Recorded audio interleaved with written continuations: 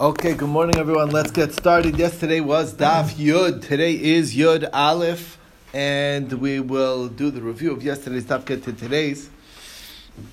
We learned on the beginning of the Daf all about Eretz Yisrael, the special qualities of Eretz Yisrael. Number one, Eretz Yisrael was created first and then the rest of the world.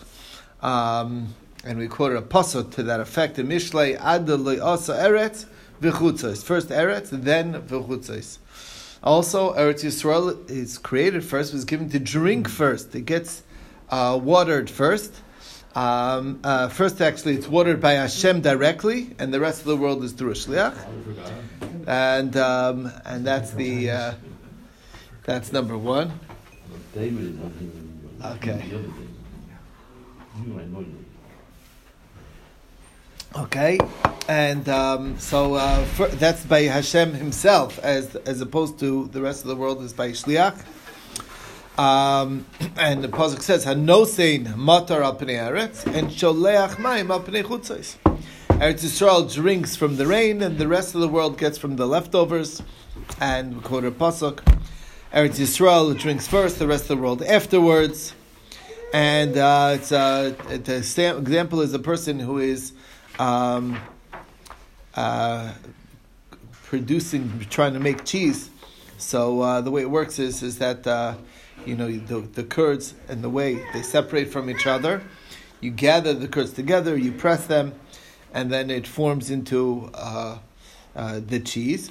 And what do you do with the whey? You get rid of the whey. Okay, it falls by the wayside. Okay, that's okay. There you go. That's I figured out that one. Yes, I would drink it. Okay. You would drink it. It's good for you. Whatever. It's good for you. That's protein drinks, right? Yeah. There's a market for it. Right. Anyway. Nothing is porn. Okay. Anyway.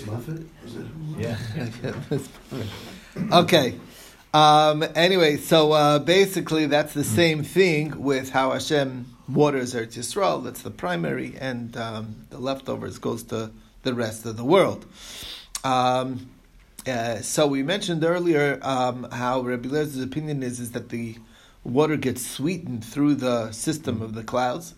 Where's the basis for that? So Rabbi Yitzchak Bar Yosef says in the name of Rabbi Yochanan, in one place in Tehillim it says Chash Chasmayim and Avesh Chakim, and then it says in Shmuel Beis similar pasuk, but it's Chashras Mayim Avesh Chakim. So what is it, Chashras or Chashras?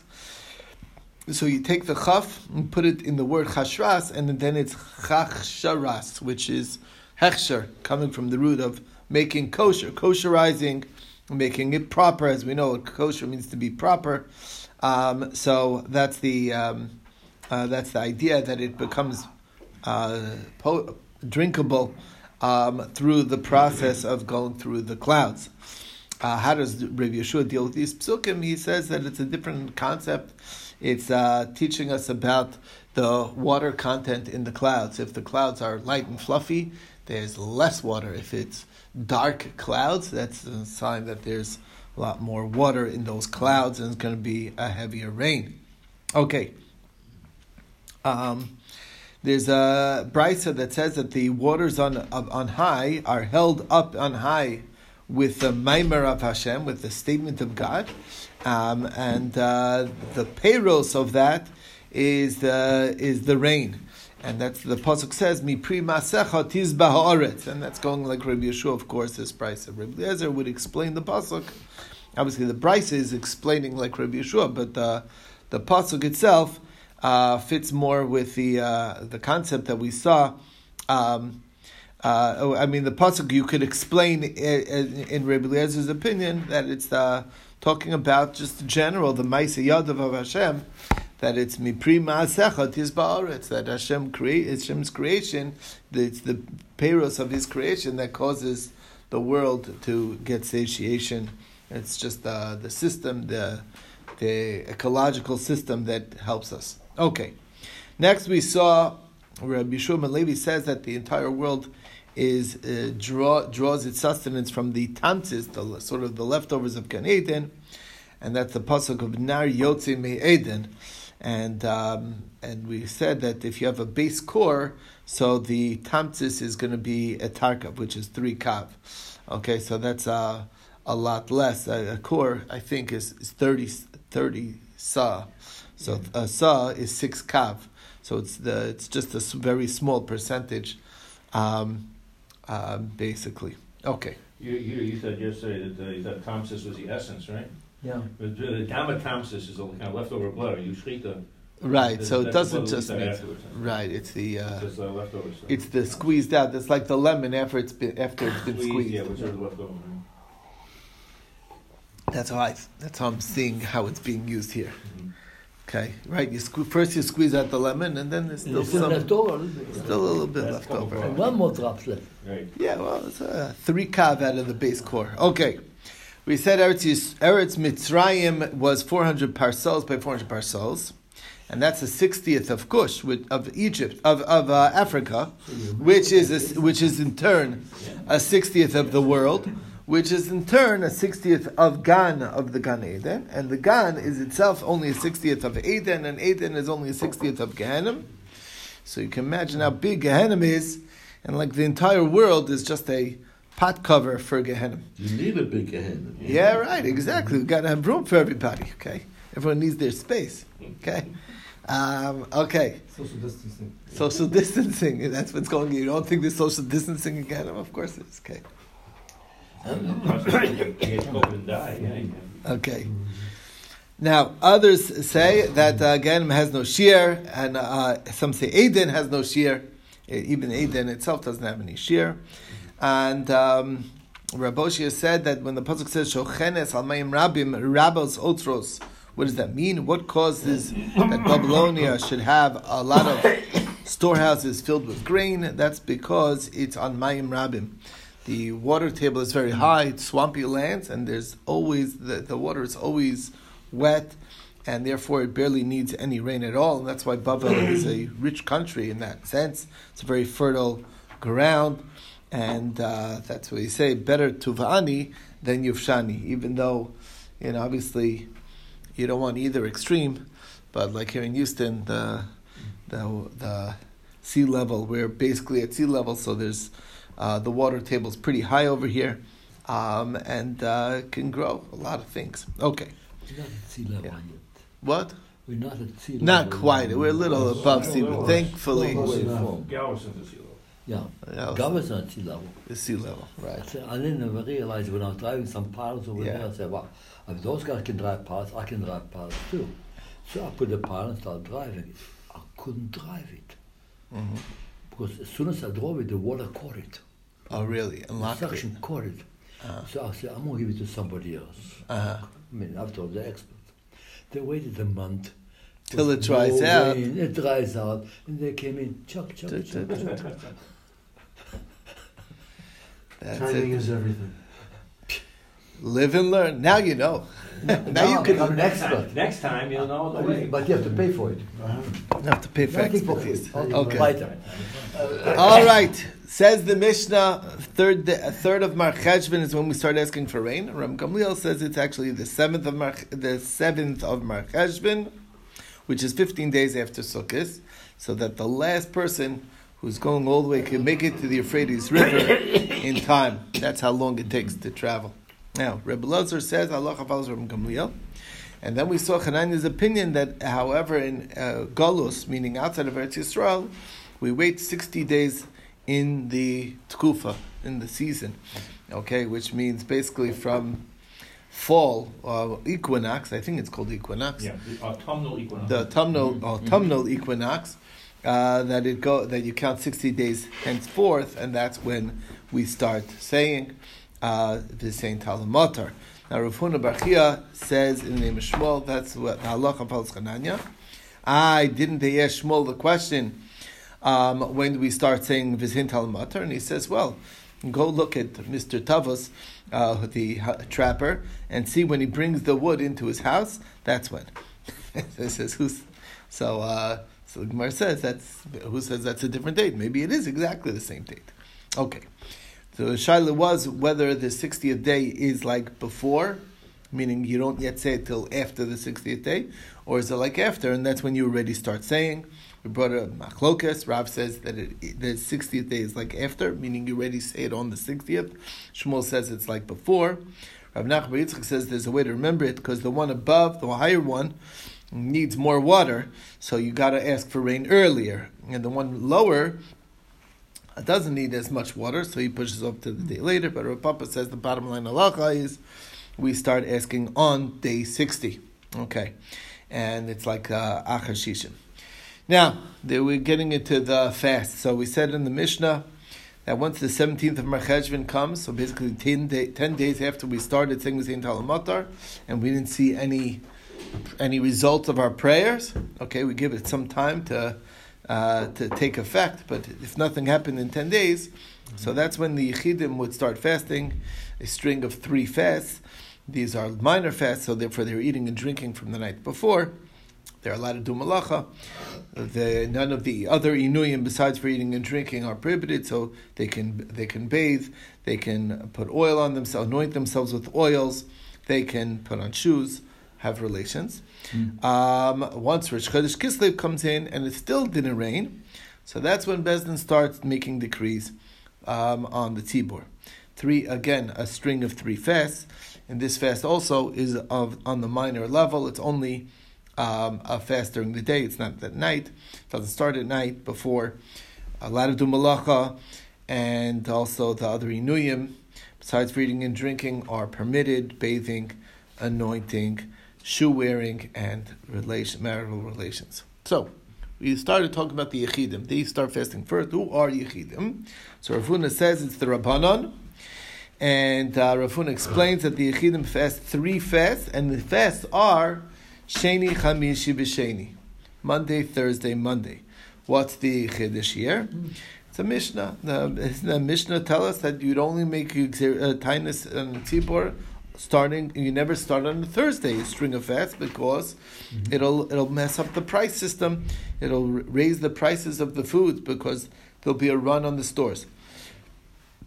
So the chiddush here is that when it comes to the fast of the Yechidim, you might think that doesn't apply because after all, it's only Yechidim. There are only a few people that are taking on these fasts.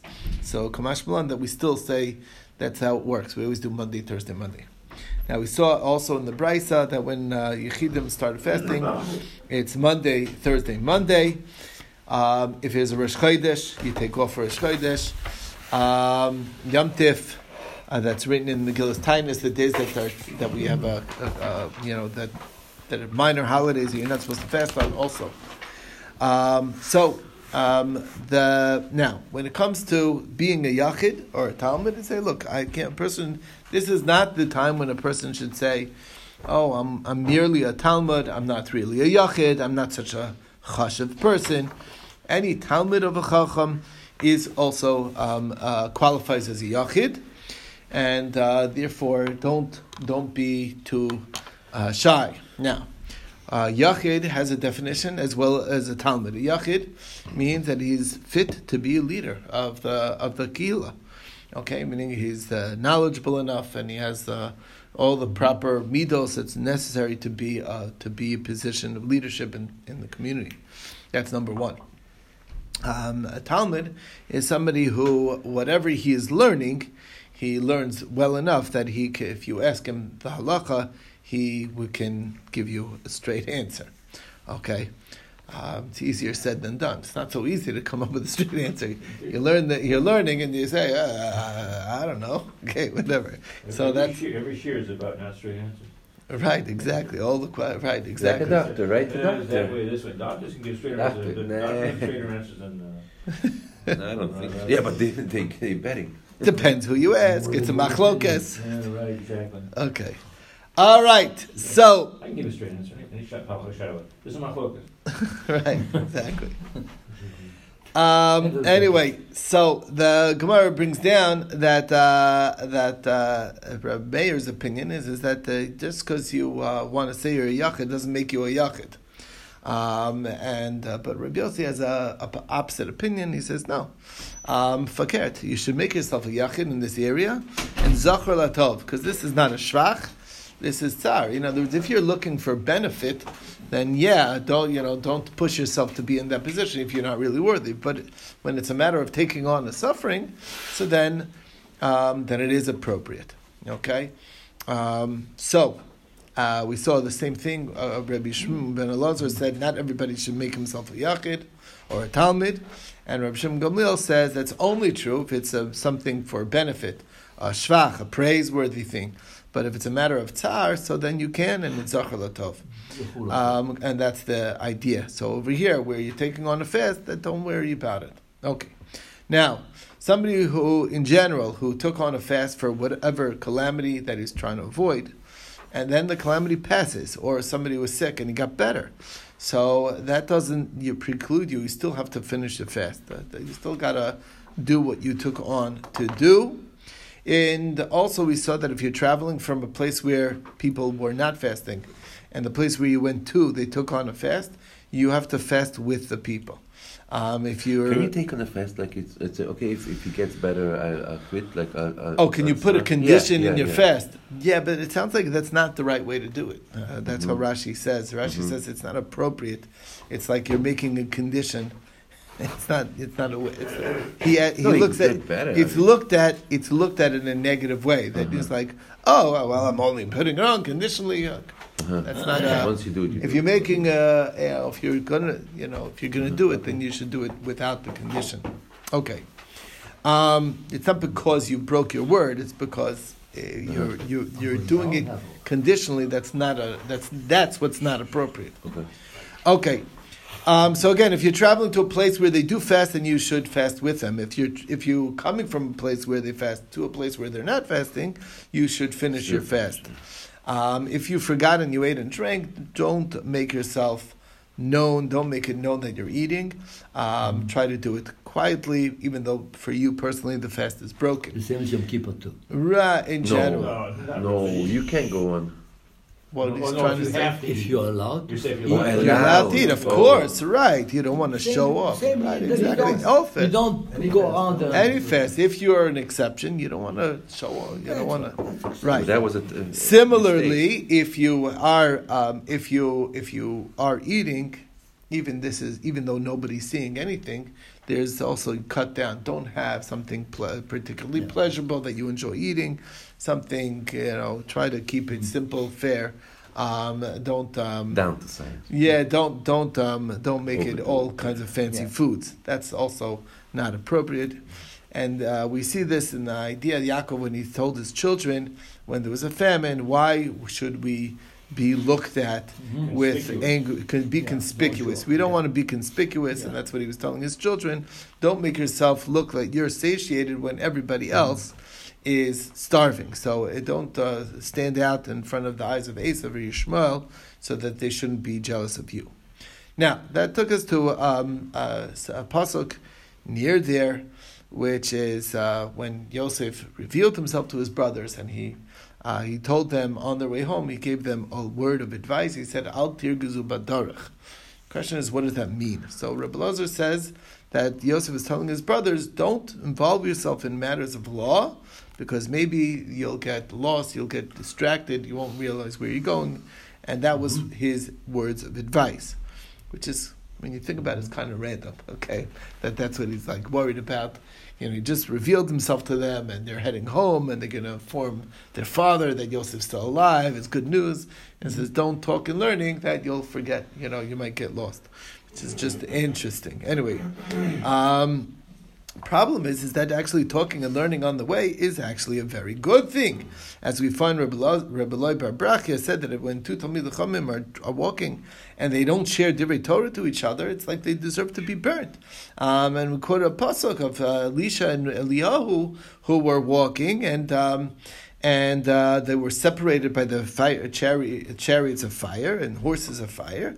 And it sounds like that it had not been talking and learning, that the fire would have burnt them. Okay, so the Gemara answers that there's two levels of learning. There's learning, reviewing your studies. That's something that you're not going to get so distracted. And then there's the kind of learning that's more intense learning, more in-depth learning, iyun, and that requires, you could get lost basically that way. Okay. The Brisa brings down that a different explanation of what it means. Al tirgus b'derech. Don't do what's called a psia gasa. Don't take extra large steps, because as we learned that takes away some of your vision. And the other pshat is that the other advice he's saying is that make sure that when you come to a town, you should come during the day, and you don't want to sneak into town at night when people will take it that you're basically up to no good. Okay, and you should also leave in the morning after that. You're not trying to sneak out of town. So that's what he's saying. Wait till the sun rises before you leave, and come to a town to rest before the sun sets. The next halacha that we saw is that a person, when he's traveling, should cut down his rations, try to eat less than he normally would eat. Mm-hmm. And the reason is because one of two reasons. Either because of his mayan, which is his stomach. You could have stomach problems in the travels. If you eat a lot, and the intensity of travel, the combination is not good for your stomach. And the other is because there's limited food. And there's practical differences between these two explanations. If you're in a boat, so you're not really exerting yourself, so it's less of a concern as far as the stomach goes. Or if you're traveling in places where there's regular stops where you'll be able to have food, so then the food issue is not a concern. Rav Papa himself took on the stomach problem as the issue, and therefore he had no problem eating quite a bit, and that's because he was a big man who didn't have worry about these areas, and that is, as far as we got to yesterday,